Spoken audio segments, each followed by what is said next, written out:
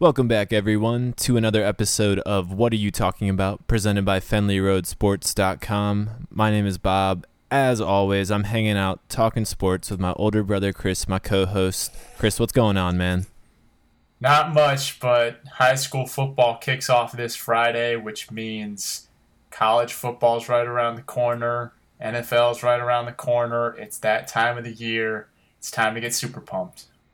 Oh, I am absolutely super pumped. You and I just had our first fantasy football draft, and I have about 5 more to go before kickoff. So I'm getting ready. I'm super excited to talk about college football during this episode. This is our big college football preview.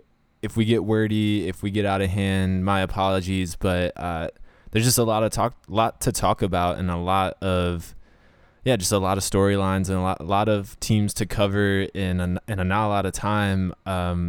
So, Chris, I think let's start with the ACC. In my opinion, there are 4 teams to talk about in the ACC, and that's Florida State, Clemson, Georgia Tech, and then throw in Notre Dame because they play a partial ACC schedule. Who do you want to talk about first, or is there another team that looks good to you?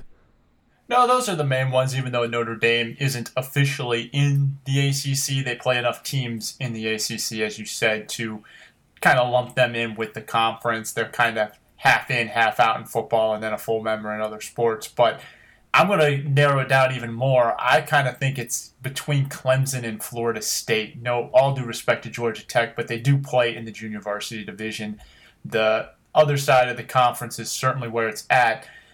If you want to lump in Louisville and NC State as sort of outside contenders, I would rank them as the 4th and 5th best teams preseason in the conference, even ahead of Virginia Tech, who has been kind of disappointing for the last few years.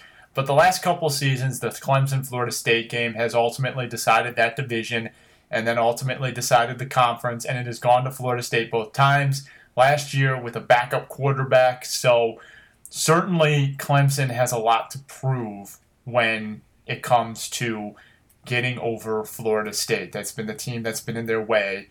And with Florida State having to replace 6 starters on offense, they still return 7 on defense. This has to be Clemson's year. They return one of the most electric players in college football, Deshaun Watson. So, preseason ACC Player of the Year pick. They're pretty loaded. I would think that this is Clemson's time to shine.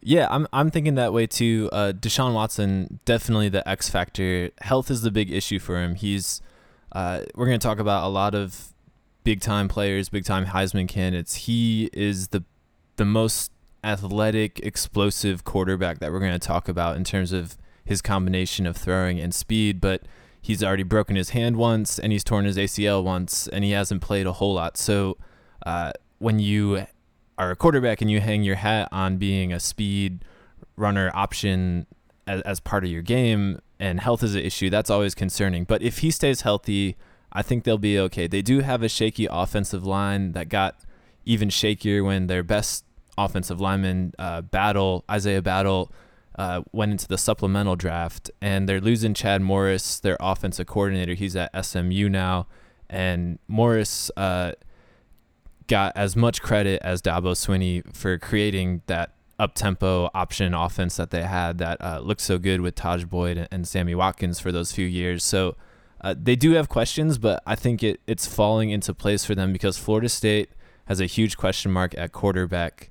Everett Golson might not even be the starter. Sean McGuire might beat him out, so who knows about that. They're missing Dalvin Cook, their starting running back from last year. He's got off the field issues. He had over 1,000 yards last year as a freshman. So FSU has some big questions, and all of their big games are on the road. They're at Georgia Tech, they're at Clemson, they're at University of Florida, whereas Clemson, who has probably the best home field advantage in the ACC, they get to host FSU, Georgia Tech, and they get to host Notre Dame as well. So it's playing right into their schedule, and it's going to work out nicely for them. So I agree with you. I think this is Clemson's year. If it's not their year, then it's going to be a really big disappointment. I think it would be a huge disappointment if Clemson doesn't at least win their division. Certainly, I mean, look, the last 2 years they were facing a juggernaut in Florida State who had won, 27 straight games before getting blown out in the semifinals. Right. So you can sort of understand being a one-loss team those years. But if they don't do it this year when Florida State has lost all that talent and they're still returning a lot, you hate to see a coach get canned because of that. Because I'm not a fan of firing a guy who goes 11-1 or 10-2. But you got to wonder if that would happen if Clemson underachieves again, because they have been notorious for underachieving based on expectations.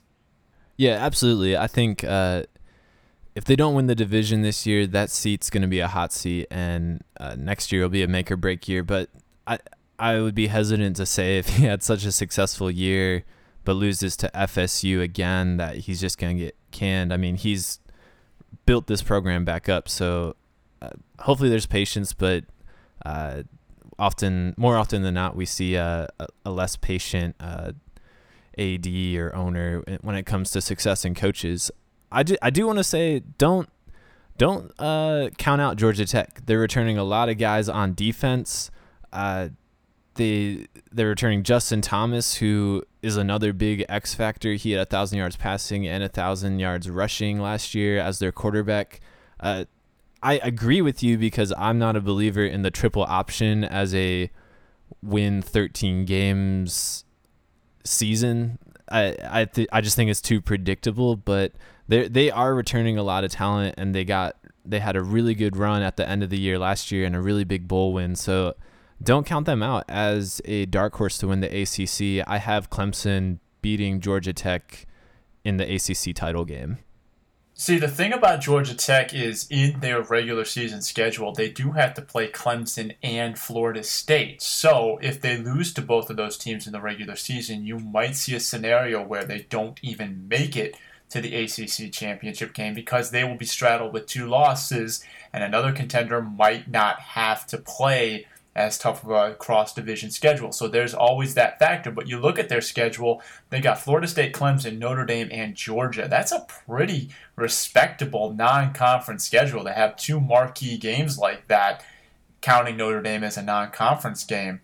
So Georgia Tech certainly had a very strong season last year. They destroyed Mississippi State in the Orange Bowl. And let's not forget, they almost beat Florida State in the ACC championship. They played them very tough. Georgia Tech certainly has a lot coming back. I like Justin Thomas just like you do. Deadly in that triple option. And just like you, I'm not a fan of the triple option because I do think it is kind of predictable. But if you have the guys to run it, if you have a triple threat to run that offense, it certainly can be deadly. I know Ohio State has struggled with it a couple times that they've played Navy, and that's really the only time I've seen it because, it's not something you see every day. I think Navy, Georgia Tech, and maybe Army are the only ones that really run it. So certainly it's an odd offense to prepare for, but Georgia Tech had a lot of success with it last year. They're returning all their guys. No reason to think that they can't do it again. Yeah, definitely. I mean, I think that the triple option is a surefire way to have a successful offense, but there are just games that happen where it looks awful and it makes you wonder why anybody would run it. And then next week, if a team's not ready for it, they look amazing. So, yeah, I agree with you. Let's talk about Notre Dame for a little bit. They're returning a lot of starters. I think I saw something close to 16 starters are coming back for Notre Dame. They lost Everett Golson, their quarterback. He's at FSU now. Malik Zaire took over for him to win the bowl game against LSU last year. They went 8-5 in 2014. They have that ACC schedule that we talked about, so games against Georgia Tech, at Clemson. They also host Texas, play USC, and they have to go to Stanford. I'm never high on Notre Dame, and I said that in a blog post, but what's a realistic expectation for them? Well, I know you're never high on Notre Dame, but I think even people who aren't high on Notre Dame, who don't like Notre Dame, can at least respect them for going out and scheduling some blue-chip games. I mean, there's 5 quality games on their schedule. Most teams struggle to just get 3. So I do respect the Fighting Irish for at least going out and scheduling quality competition year in and year out and challenging themselves. I honestly think if they go 10-2, they could be in contention for a playoff hunt if the playoff committee puts an emphasis on strength of schedule. Last year was a bit of a standard year. There wasn't a lot of controversy. It was pretty cut and dry. You didn't have a lot of, sort of cross-polymerization of teams, head-to-head here, weighing a head-to-head win over a conference championship. You might get that this year. So it'll be interesting to see what sort of precedents the committee will continue to send. But if I'm Notre Dame, if I'm looking at Notre Dame and they're 10-2 and their only losses are to 2 of those 5 teams, I'm going to heavily consider them over another team that maybe only went 11-1 on a very weak schedule. That said, I don't think that they're going to go 10-2. Like you, I kind of think that they generally underachieve, and Texas right off the bat is not an easy game, even though Texas is a little bit down historically. But Georgia Tech, Clemson, USC, Stanford, you got to think they're going to lose 2 or 3 games. I would say if they get to 9-3, that's a success for them. Yeah, I would say 9-3 is a success. I don't know if that's enough to secure Brian Kelly's job, though. I mean, just from where he's gone from that championship game to now, and playing at Notre Dame, the seat gets hot really quick. So it'll be an interesting year for them, I think. And what was the guy, Gene Chizik at Auburn? He wins the national title, and then like 2 years later, he's fired. Right. Yeah. So. Absolutely. Yeah, these things, they're very short memories in sports, and especially college football. Yeah. All right, so I said Clemson over Georgia Tech. Who do you have? We're the same. I got Clemson over Georgia Tech. I think Georgia Tech is too good. I think they'll take care of business in division. And like I said, that division's a JV division. I think that they're going to lose some more games, even if Georgia Tech stumbles against Clemson and Florida State in the regular season. But don't be surprised if Georgia Tech wins one of those 2 games. I think that they are good enough to split with those 2 teams and really secure their spot in the ACC title game. Yeah, definitely. I agree with you on that. All right, moving conferences, let's go to the Big 12. The one team that did not send, or the one conference that did not send a team to the college football playoff in 2014, coincidentally, or maybe not coincidentally, the only conference not to have a championship game. And then the two teams that were the outsiders looking in on the college football playoff, TCU and Baylor, they're back. They're preseason ranked number 2 and number 4, respectively, in the coaches poll. Those are my 2 teams in the Big 12 to look out for. I don't really have anybody else. What are your thoughts on this conference? Yeah, those 2 teams are returning a lot. The Horned Frogs return 17 starters. Baylor returns 18 starters. It's pretty much the same 2 teams minus Bryce Petty. I think that's the biggest question mark with Baylor. Can the Bears continue to churn out quarterbacks within their high-octane offense? There's no reason to think otherwise because they've done it for a long time now. You think RG3, you think Bryce Petty. So there's no reason to think that Bryce Petty can't be replaced by Seth Russell admirably. It's going to come down to those 2, and they wisely scheduled that game for the end of the season. I think that those 2 will decide a playoff spot and should handle the Big 12. But let's not count out, there are some blue blood teams in this conference. Oklahoma, Bob Stoops is probably one of the most underrated coaches in football. He always has them playing at a high level, always has them playing very well. Don't just assume that Oklahoma is going to lay down for these guys. And don't forget about Oklahoma State. I mean, there are some good teams in this conference. I don't think it's going to be easy, but these 2 teams were dominant last year. They're locked and loaded again. I don't see any reason why it won't be those 2 playing for the Big 12 title, and this time a spot in the playoffs. Yeah, definitely. Trevon Boykin is the big star in the Big 12, the quarterback for TCU. He had a great year last year. They're returning 5 offensive linemen plus Josh Doxson at running back for TCU. So the TCU offense is set. They did lose more guys on defense, so can they reload and get a playoff caliber defense? Baylor returns 10 of their 11 starters on defense, and one of my favorite guys in all of college football, Sean Oakman, 6'9" defensive end, one of the most scariest guys to watch play. I'm excited about watching him play. TCU has an interesting schedule. At Minnesota is their first game, so that is a very dangerous opening game. Minnesota doesn't have the offense to hang with TCU, but they certainly have the defense to cause some problems, and to open the season at home, they could sneak a victory in, and that could just turn the landscape over on its head in week 1, which would be crazy. I don't think it's going to happen. I think TCU is going to be clicking on all cylinders because they're returning so many people. But watch out for that trap game.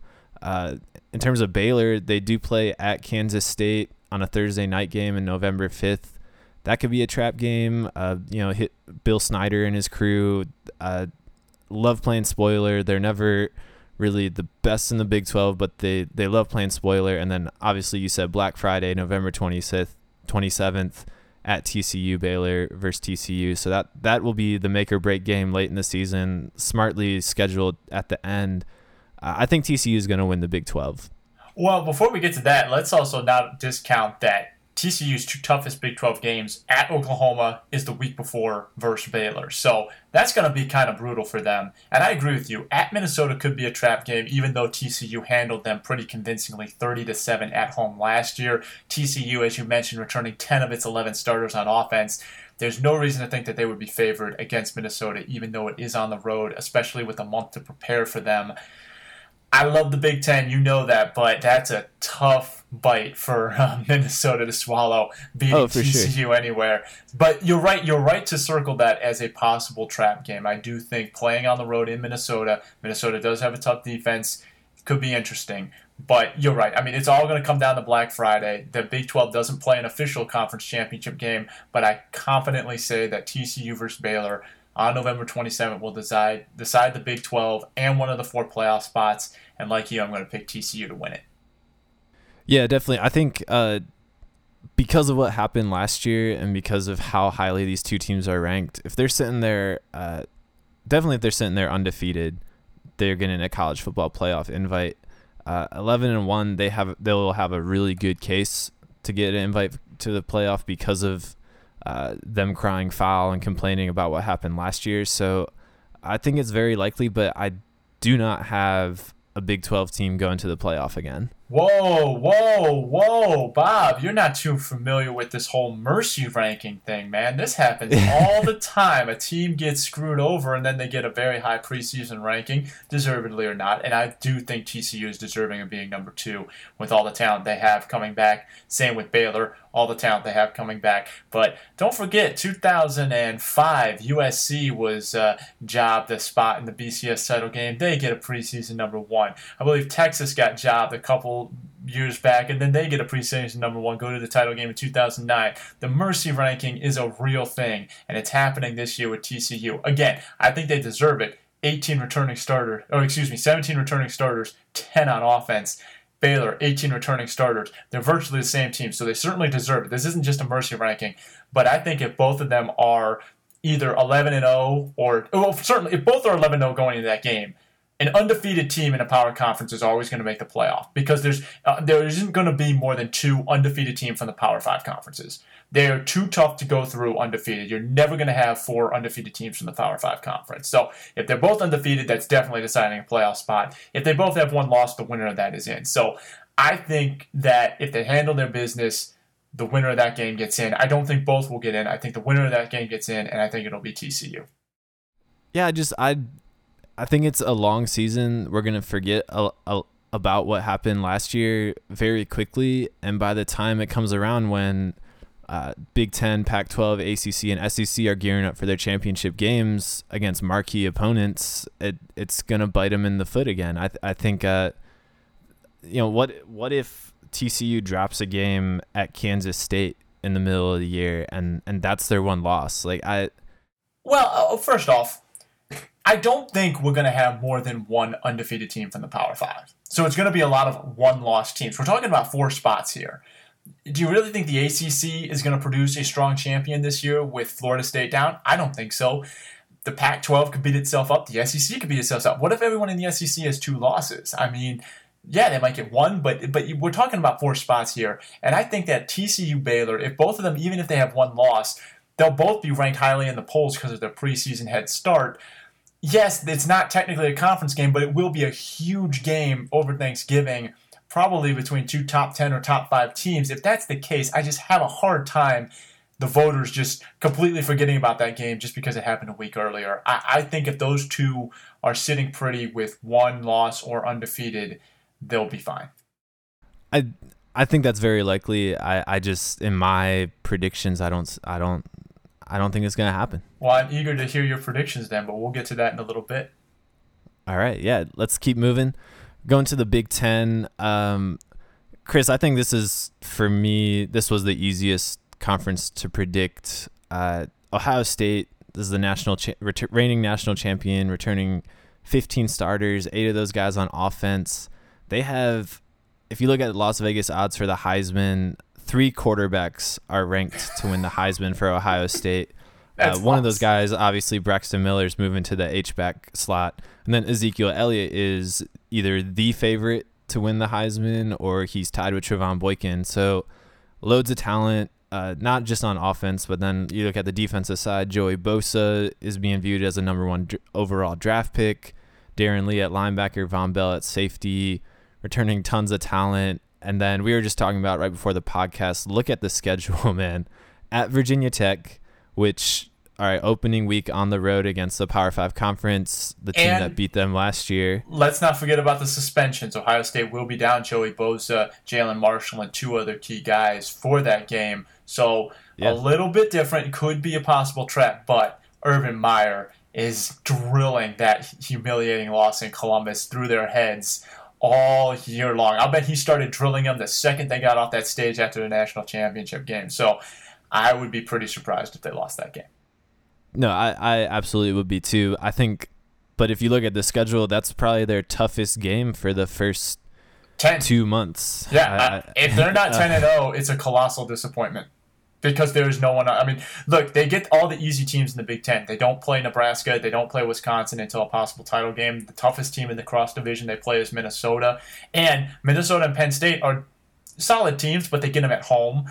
At Illinois, at Rutgers, at Indiana. Those are 3 bad teams in the Big Ten, and they get to play them on the road. They don't play Purdue this year, and I know people might be laughing at that, but if you're outside of the Big Ten, you don't realize that Purdue always plays Ohio State tough. You look up Ohio State history, Purdue has spoiled at least 3 or 4 seasons that I can remember in my lifetime, and Ohio State has had to pull things out of the wazoo just to beat them in 2 times in my lifetime. So Ohio State and Purdue is a chippier game than people realize. That's not even on the schedule. So, yeah, I think they get by Virginia Tech. I mean, yeah, Hawaii, Northern Illinois, Western Michigan, not happening. I think it's smooth sailing until Michigan State, and then at Michigan's always a tough game. It'll be on the road, and Harbaugh's certainly going to have them better than Brady Hoke did. Bar was set pretty low, though. Yeah.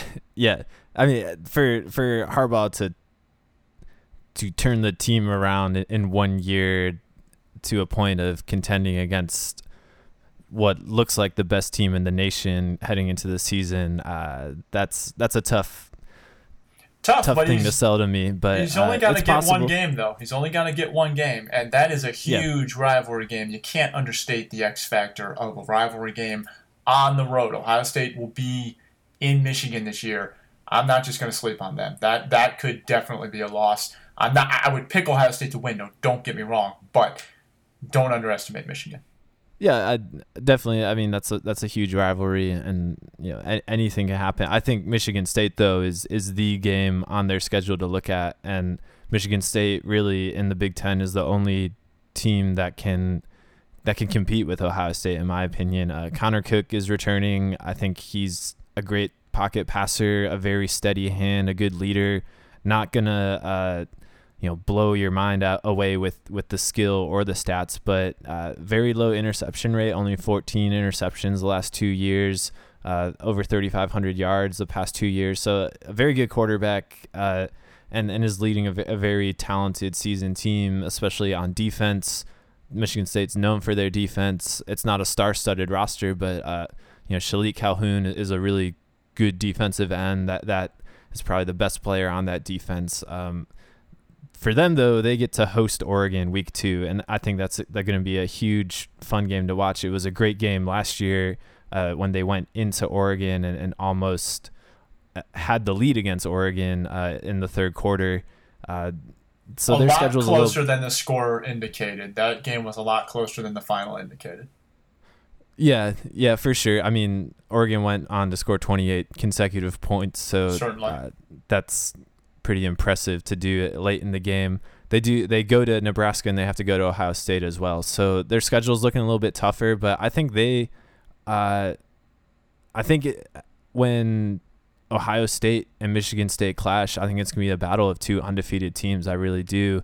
And I think that is going to decide the fate of the Big Ten right there. Wow, you think Michigan State's going to beat Oregon? You think that they're going to be undefeated at that time? I'm impressed with you, Bob. I did not expect you to think that. Michigan State does not get enough credit for how good they are. I feel like people forgot that they played Oregon last year, and that was one of their two losses. And like you said a few weeks ago, their two losses were to Oregon and to Ohio State, the national title game. So they beat Baylor in Texas. They beat them in the Cotton Bowl. So, I mean, they go on a quote-unquote neutral site game and beat them, and they had a huge comeback in the fourth quarter to do it. So Michigan State has been very impressive over the last three years or so. So, yes, I do think that game will decide the Big Ten East, and the Big Ten East winner will win the Big Ten against who I think it'll be Wisconsin, but it could be Minnesota or Nebraska. It's going to come down to those three teams. But I don't think that team would be favored over Ohio State or Michigan State. Yeah, definitely not. I'm picking Wisconsin to win that division. That's definitely the weaker division of them all, of the two. Corey Clement was Melvin Gordon's backup last year. He rushed for 900 yards and 8 touchdowns. Wisconsin always breeds good running backs and huge offensive linemen. This year is going to be no different. They do open week 1 against Alabama, so that will be a really fun game to watch. Kudos for Wisconsin for scheduling LSU last year, now Alabama this year. That'll be really cool. And fortunately for them, they don't have to play Michigan State, Ohio State, or even Penn State across their division. So I think for them, they are definitely going to the Big Ten title game where they could try to play spoiler to Ohio State or Michigan State. Yeah, they couldn't beat Ohio State with their quote-unquote third-string quarterback last year. They lost like 59-0, so good luck with that. But, hey, let's give some props to the Big Ten. And I know Virginia Tech doesn't look good right now, but when Ohio State scheduled that game 6 years ago, I think a lot of people were excited for it because Virginia Tech has kind of fallen on some hard times the last 3 years. But when you see schools like TCU, Alabama, and Oregon in non-conference schedules on 4 different teams, that's pretty impressive. Now, I don't know what the rest of the conference is doing off the top of my head, but at least some of their marquee teams carrying the flag for them are going out and trying to measure themselves up against some of the top competition in the nation. And I'm not saying they're going to win all 4 of those games. They should win 2, but if they can sneak a third, if Minnesota or Wisconsin could sneak a third, that would be a huge early statement for the Big Ten right off the bat.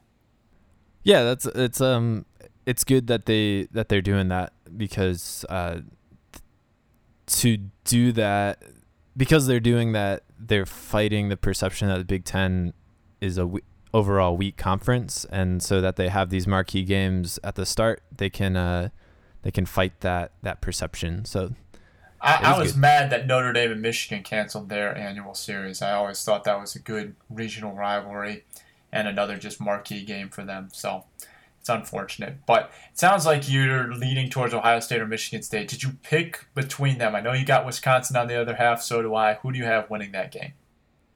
I can't pick against Ohio State. As much as I think Michigan State is good, Ohio State's just better. They have the benefit of playing Michigan State at home, so I'm going Ohio State. They're going to be undefeated come time for the college football playoff. I kind of agree with you. I think Ohio State will be 13-0. They'll be one of the teams undefeated, and they'll be locked and loaded, ready for the college football playoff where anything can happen. But let's not, we might come back to Michigan State later, but why don't we head out west before we do that? All right, sounds good. So we're going to the Pac-12. They have 6 teams ranked in the top 25 preseason poll, and a lot of people are saying that they're challenging the SEC for the deepest conference, and their conference does look really good. I singled out 2 teams for me.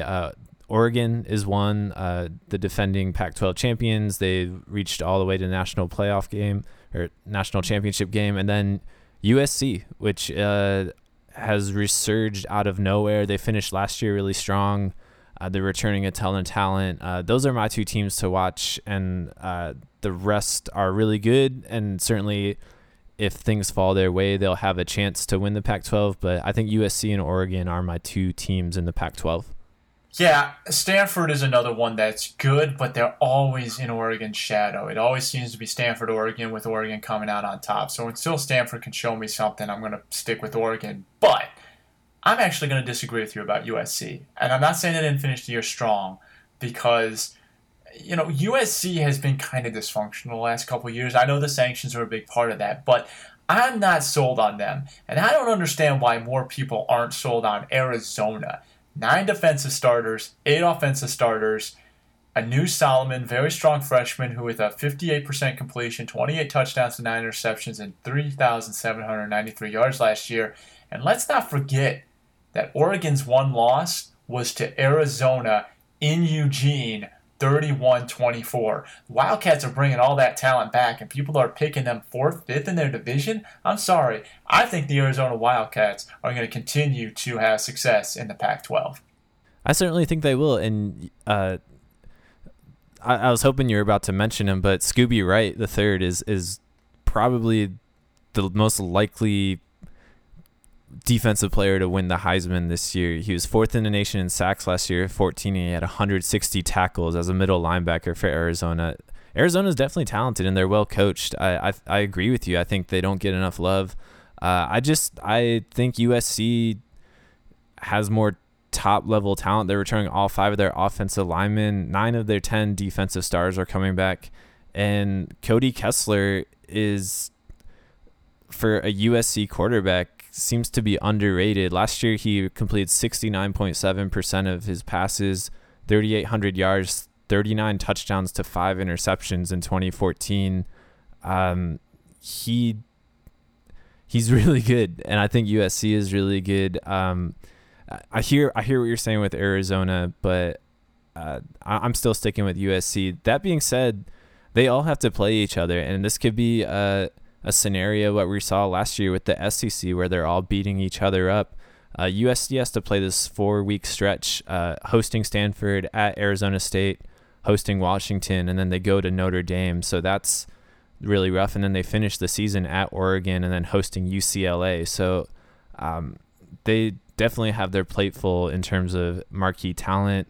They have the out-of-conference game against Notre Dame. So I think the Pac-12 is wide open for sure, especially for a team like Arizona, but I'm sticking with USC and Oregon. Yeah, I don't think anyone's going to come out of this conference undefeated, and I think if they lose too many non-conference games, this is a team that could get shut out of the college football playoffs. If Oregon doesn't beat Michigan State, I don't think they're going to make it because I don't think they're going to go through the Pac-12 unscathed. So I certainly think the Pac-12 is starting to rival the SEC as far as depth goes. There are a lot of good teams. You mentioned 6 of them are ranked. So certainly going to be a fun conference to watch, but I just wonder if it's just going to be too much of a good thing. And if they drop a couple high-profile non-conference games, they might find themselves outside looking in. Yeah, I would be more sold on Oregon if Vernon Adams was already entrenched as the starting quarterback for them, but they're in the middle of a late quarterback battle with him and Jeff Locke. Vernon Adams had to enroll late with Oregon, so that's not a good way to start it, especially when you have to play at Michigan State week 2 to have questions at your quarterback position. I failed to mention Royce Freeman as well, the running back for Oregon, 1,300 yards rushing last year and 18 touchdowns in the Pac-12 as a freshman. So look out for him as well. All right, who you got in the title game? I have USC versus Oregon, and I think USC is going to win the Pac-12. I'm going to stick with the Ducks until proven otherwise. They've been too dominant for too long. They've reloaded too many times for me to just discount them. So I think that they'll reload and be there. But I got them beating Arizona in the Pac-12 title game. And kind of a rematch, I know, but I think that Arizona's going to be better than people think. Yep. Very possible, and I totally see it happening. All righty, yo. You've been waiting for this one. I don't know if I've been waiting for it. This is actually, I think, the hardest one to make any kind of sense with. And my main problem is I don't know who the starting quarterback is on just about 10 of the 14 SEC teams. I mean, Alabama, I'm sorry, we're going to the SEC, by the way, everybody. I just jumped right in. I'm sorry about that. See, he's so excited. I told you guys he was excited. All right, so we're going to the SEC. Alabama has to be the first team you look at just because of the dominance that they've had the past few years. They were the representative of the SEC in the college football playoff. They are replacing TJ Yeldon, Amari Cooper, and Blake Sims. So who's going to carry that offense? Derrick Henry's back, so that'll be good. Cam Robinson at left tackle is an absolute monster. He started all games in the SEC as a true freshman, so look for that O-line to be just as good. Alabama, I think, is second only to Wisconsin in producing mammoth offensive linemen. The big question, though, is quarterback. They have like a 5 quarterback competition right now. Alec Morris and Jake Coker are the leaders. There's this former wide receiver, Cooper Bateman, that's also in the mix. They struck gold last year in their quarterback competition, ending up with Blake Sims, who just got better and better. And his combination of speed and deep passing to Amari Cooper turned out to be a godsend for them. So yeah, there are a lot of questions with Alabama. Other teams to watch for me: Auburn, Ole Miss, Georgia, and Tennessee. But I'll let you talk for a little bit before I talk about any of them. Well, this is a year Alabama's going to take a step back. It's this one. They only returned 2 offensive starters, not just the quarterback. I mean, they have a lot of turn there. So if this is going to be the year they take a step back, this would be it. But, I mean, Nick Saban has been so consistent for so long in cranking out and reloading that it's really hard for me right now to pick against them. I'm sorry. I understand that some of the other teams have guys coming back. I know Auburn's going to be tough. Certainly wouldn't surprise me, but it's hard for me to go against the Crimson Tide. And I'm irked that you didn't mention Missouri. Missouri has won the East, the JV division, 2 years in a row. And if you look at the schedule, their crossover games are Mississippi State and Arkansas. They do not have to play any of the big boys in that SEC West. So I could easily see Missouri getting back to that SEC championship game. Matty Mock of Kenton, Ohio, baby. That's one quarterback that's not a controversy. Yeah, definitely, absolutely. Missouri can sneak in there, just like a lot of teams in the SEC can sneak into the SEC championship game. Georgia just decimated Matty Mock in Missouri last year, and that's just kind of why I've dismissed them, because they have to go to Georgia to play that game. But yeah, I agree with you. Alabama, the thing that has me skeptical, they open the season against Wisconsin, which will be a tough opponent. I think they'll handle that one okay. But then their 2 biggest games after that, they have to play on the road at Georgia, and they have to play on the road in the Iron Bowl against Auburn. Those are 2 big road games. Can they handle that? They also play Ole Miss in week 3. Ole Miss was the team that beat them last year. Saban is 9-1 when hosting revenge games, so statistically he's favored to beat them. But I'm not so sure. I'm not so sure on Alabama in the West. I'm not 100% positive about it either. I mean, if we're gonna, like I said, if Alabama's gonna take a step back, this is the year. They have a lot of turn and they play in a brutal division. I certainly could see them going 9-3 and it being a disappointment for a lot of fans. Yeah, definitely. So that was my first thought. Like, that Alabama, looks like they're gonna have a down year. So I turned to Auburn. Like, what are they going to do? They're returning only 4 offensive starters. They lost their quarterback. They lost their running back. They already had a shaky offensive line. Jeremy Johnson is their guy at quarterback, who people at Auburn think he's the second coming of Cam Newton, just in his size and skill set. That's a lot of pressure for a young guy like that, and that's a very complicated offense to learn on the fly. So who knows what's going to happen with that. And Auburn, for the past 2 years, has had a bad defense. They were 9th in total yards per game in the SEC last year. They hired Will Muschamp, who, for all his shortcomings as the head coach in Florida, I think we can all agree that he was still able to hold on to his skills as a defensive mind. So people are really hopeful in that, but can he really turn around a bad defense in just a year to get them back to a playoff national title type team, I'm not so sure. So I'm not sold on Auburn either, even though they do get to host Georgia, Alabama, Ole Miss, and Mississippi State. Yeah, I mean, we could talk about these teams forever. There are a lot of good ones in the SEC. The reason I'm sold on Alabama is because I look at their division, that everyone else in the division has a lot of turn too, and so I'm just going to trust that Nick Saban has some good recruits coming up. And if I'm going to pick Alabama over Missouri in the SEC championship game once again. All right, well, this is what I got. I think Ole Miss is going to win the West, and they're going to play Georgia. Wow, I knew you'd pick Georgia, but wow, man, that's a pretty bold prediction. I'm not going to lie. That's probably the boldest prediction we've had on this podcast. Yeah, I just Alabama and Auburn have really tough cross-divisional games. Auburn has that built-in rivalry with Georgia. Alabama has to play Georgia. Alabama is also playing Wisconsin, like I said. Ole Miss, they're 2 out-of-division games to the SEC East. Vanderbilt and Florida. So I think they have, in terms of SEC scheduling, probably the easiest path to win the West. And while Alabama and Auburn are busy beating each other up, they can waltz right in. And that's not to say this isn't a bad team. They're returning 10 offensive starters. The only guy gone is Bo Wallace. Well, they will have to beat Alabama and Auburn too if they're going to win that division. So yeah, no, absolutely. They still have to get through the division, but They proved that they could do that last year. They beat Alabama. They're only getting better just in terms of their talent and who they started last year. Most of those guys are back. Chad Kelly's going to take over at quarterback. He's getting good hype. And then you got Robert Ndici on the defensive line, who is an absolute terror. They return a lot of stars on defense. I think Ole Miss is a dark horse.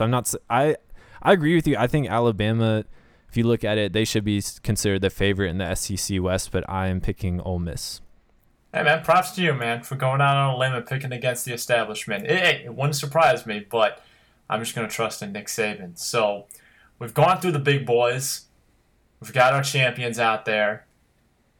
Who do you think is going to win the Heisman now? Who are your 5 Heisman finalists? And then we'll see how many I disagree with. All right, so my Heisman candidates, and I'll do this in order from 1 to 5. Starting off, Trevon Boykin, quarterback from TCU, 3,900 yards passing, 33 touchdowns last year, 700 yards rushing, 8 rushing touchdowns. Is on the number 2 team, is the singular talent on that team. I think he has to be considered the favorite. Number 2, I got Cody Kessler, the quarterback from USC. I mentioned his stats before, almost 70% completion percentage last year on a really stacked team. If USC has a successful year, he's going to get a lot of credit for it.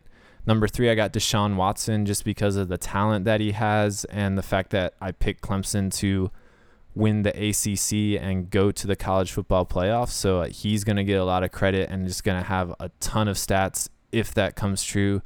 Number 4, I'm not sure if this is going to floor you or not, but I got Connor Cook from Michigan State just because Well, I mean, consider the fact, like I said, I think they're going to be 10-0 when they play Ohio State.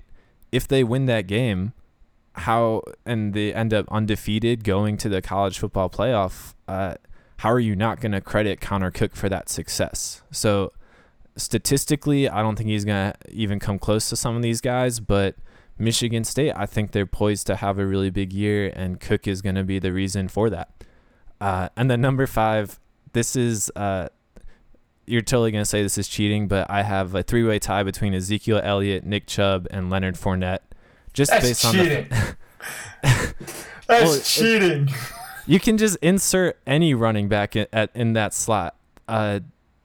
13 of the last 15 Heisman winners are quarterbacks, so how can any running back be the favorite? Ezekiel Elliott, like we said, has 3 teammates that are also favorited to win the Heisman. So for as good as he is and for as good as Ohio State is he really going to get the numbers, the playing time, and the credit for winning all those games and eventually winning the Heisman? Nick Chubb, there's a good article on Grantland for how UGA doesn't let their running backs carry a large majority of the load and they like to share the ball. So I'm not so sold on him, even though I think he's going to have a big statistical year. And pick one. This is a top 5, man. Come on.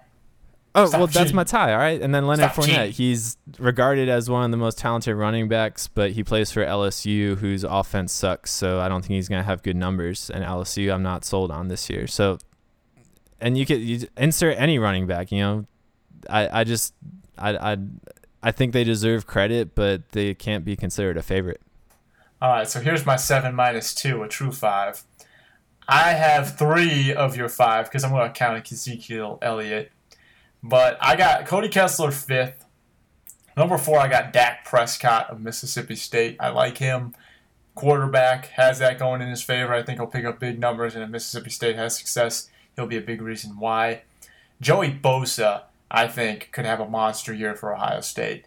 Defensive end, defensive tackle. He's talked about being the number 1 overall draft pick. When you have that kind of hype, a lot of eyes are going to be on you. And, of course, he should be playing for a team that goes number 1 wire to wire. If that happens, I think he'll get a lot of credit for it. Ezekiel Elliott is my number 2. I think he will put up monster numbers because I think that they will lean on him to take the pressure off of the quarterbacks. When JT Barrett went down, they ran Elliott hardcore in those 3 big games. I think he had more than 200 yards in each of those 3 playoff games. So Ezekiel Elliott, I think, is going to be the big motor that drives that offense. And I think he will put up bigger numbers than those other 2 running backs you mentioned. And number 1, it's got to be Trevon Boykin. He's the main force on a team that's rated number 2 in the nation. He's a quarterback. He's got all the advantages in the world. He should certainly be considered the favorite. But those are my 5. I disagree with 2 of yours, but certainly it's hard to predict the Heisman preseason because there's so much that can happen. All right, Bob. All right, can I have a dark horse that I really wanted to talk about. Can I mention him? That's fine. Go ahead. All right. Adoree Jackson from USC is a cornerback, sophomore. He had 9 pass breakups, 45 tackles, and a forced fumble. He also had 3 reception touchdowns and 2 kickoff touchdowns last year. In the CBS preseason All-America poll, he was named a first-team all-around player, second-team cornerback, and also received votes at safety and kick returner. So if there's ever a year for a defensive player like Charles Woodson in 1997 to win the Heisman, I think Adoree Jackson fits that bill perfectly. And if he has a bigger role on offense and returning, he certainly could if USC is in the title contention. I've learned a very valuable lesson today, Bob. What's that? Next time, I'm only going to ask you to pick 3, so that way we'll get 5. Yeah, I could keep going. There are guys I didn't talk about. But. I know, but it's all good, man. I'm just giving you a hard time. But seriously, now it's the moment of truth. Playoff picks. Who are your 4, and who comes out on top? I have Ohio State, USC, Georgia, and Clemson. Georgia. And you're a homer. Georgia. I was back and forth on it. Really, I didn't want to pick them, but... Well, see, someone didn't read their own blog post because someone had a brilliant blog post on FamilyRoadSports.com that says high preseason rankings usually translate into success. And a lot of those guys, while they have high preseason rankings and certainly respectable picks, I'm going to go with something a little more traditional. I got Ohio State versus Alabama in the Orange Bowl. And then I got TCU hosting or versing in the Cotton Bowl, Michigan State. That's right, 11-1. I think they're going to. I think their only loss will be to Ohio State. They'll beat Oregon. They'll shut the Pac-12 out because if Oregon wins the Pac-12 and Michigan State beats Oregon, how can you say the Pac-12 champion is better than Michigan State? I think the Big 12 will send someone. I think the ACC is a little bit weak. I don't necessarily think that they're going to produce a champion. And I think Alabama's tried and true. So, booyah. That's what I got. Ohio State, Alabama, TCU, Michigan State, and the title game, all Big Ten, baby. Ohio State over Michigan State. What? Are you... There's no way the Big Ten is going to send 2 teams. They've got the number 1 and number 5 team in the nation. And then the number Big 12 2 and has 4 the number play each 2 other. and the number 4 team. And the number 2 and number 4 are going to play each other. So one of them's going to lose. Michigan State's going to beat Oregon, who's number 7. Those other 2 number teams 1 and number 5 are going to play each other. Right, but Michigan State will beat number 7 before that, and they'll have a better win than those 2 teams. I how are you gonna call me a homer when you have Ohio State and Michigan State? First off, I am not a homer for Michigan State. You're a homer for the Ohio State and by proxy the Big Ten. Okay. Well, who do you got in the title game? You got your 4. Who do you got in the title game? I didn't pick who they were going to. Ohio State's going to beat on the fly. Ohio State's going to beat USC. Okay. So we both have Ohio State winning. Yeah, I mean, how could you not? Okay. Hey, man, you just talked up Michigan State. You said they were going to have a breakout season. Well, to me, a breakout season is getting to the playoffs. They've done everything else. They've been to the BCS too many times.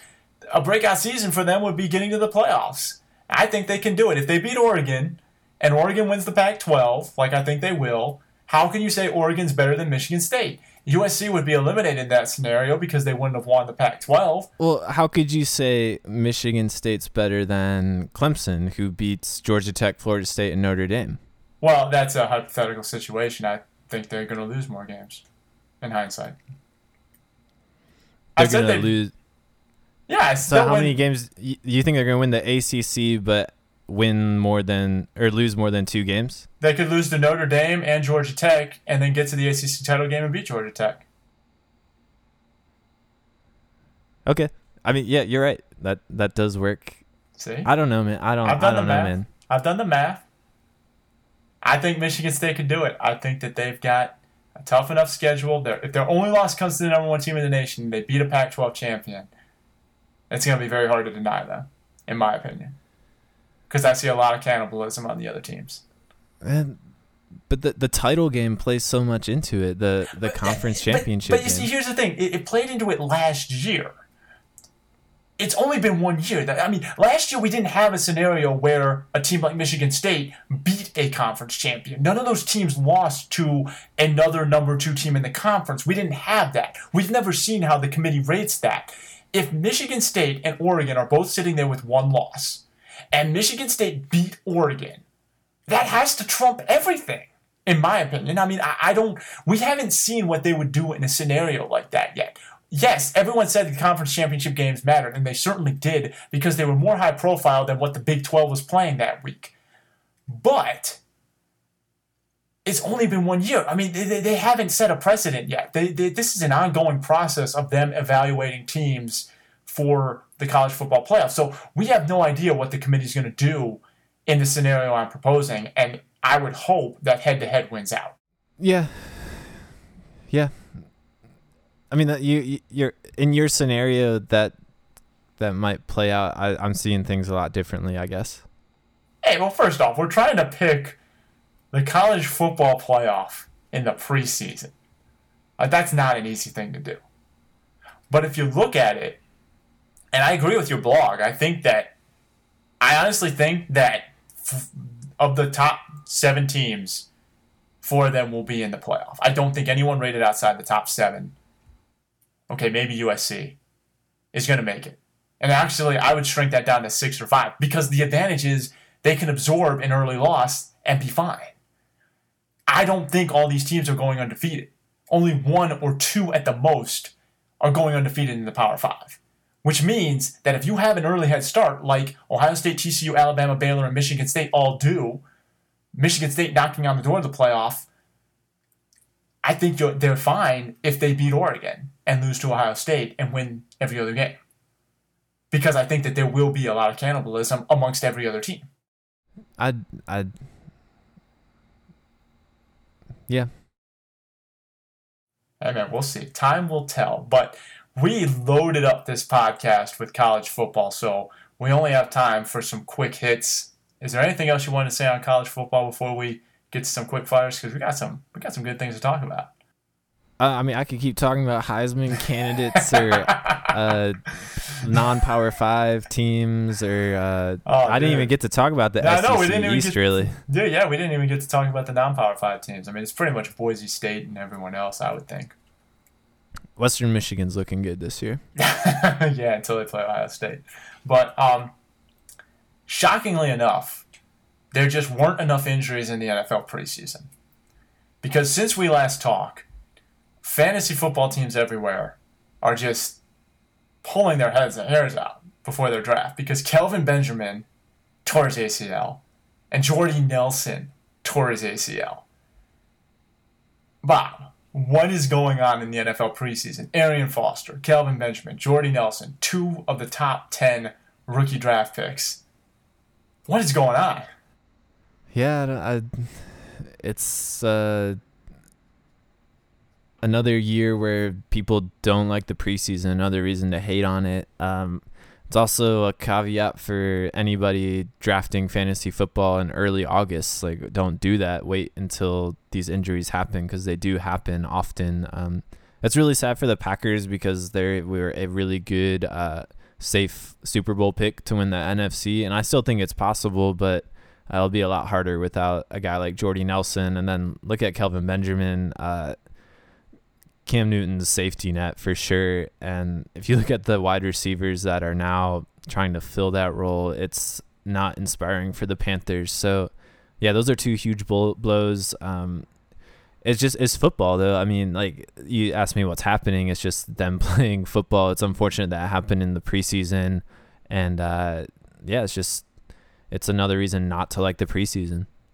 Yeah, if we remember our post-Super Bowl podcast, we did a super way too early pick for the Super Bowl, and mine was the Packers. This definitely dampens their chances. I think they'll be okay, but certainly you can't.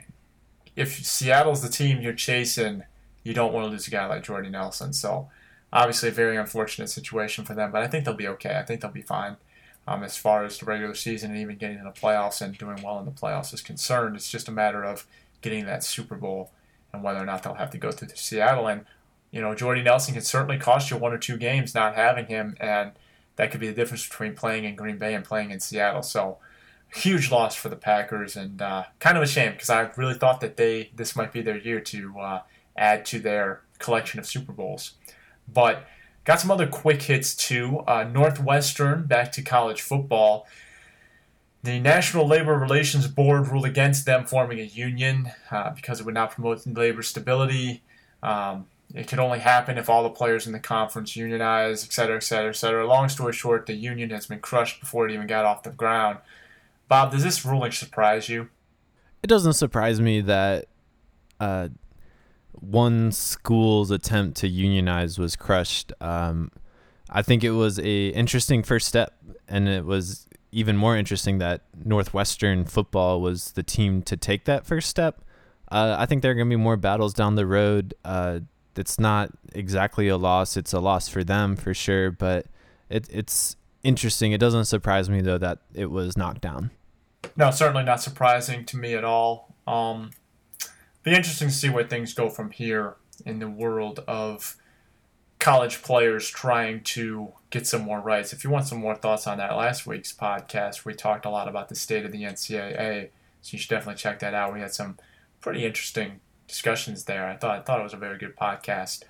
And then some non-football related news. Chase Utley got traded to the Dodgers. Kind of a little surprise, a waiver trade. I didn't think he'd get traded after the deadline. Yeah, I'm kind of surprised too. It's not that big of a factor because Chase Utley is having a really bad year, but leadership, added depth up the middle. He's playing with Jimmy Rollins now in LA, which is coincidental and funny, I guess. But yeah, it's strange. There was 10 years ago, Chase Utley was probably the best hitter in baseball, not named Albert Pujols, and it's kind of a shame that he's struggling so much, but he's had a really good career, and all with the Phillies, they have to be proud of him.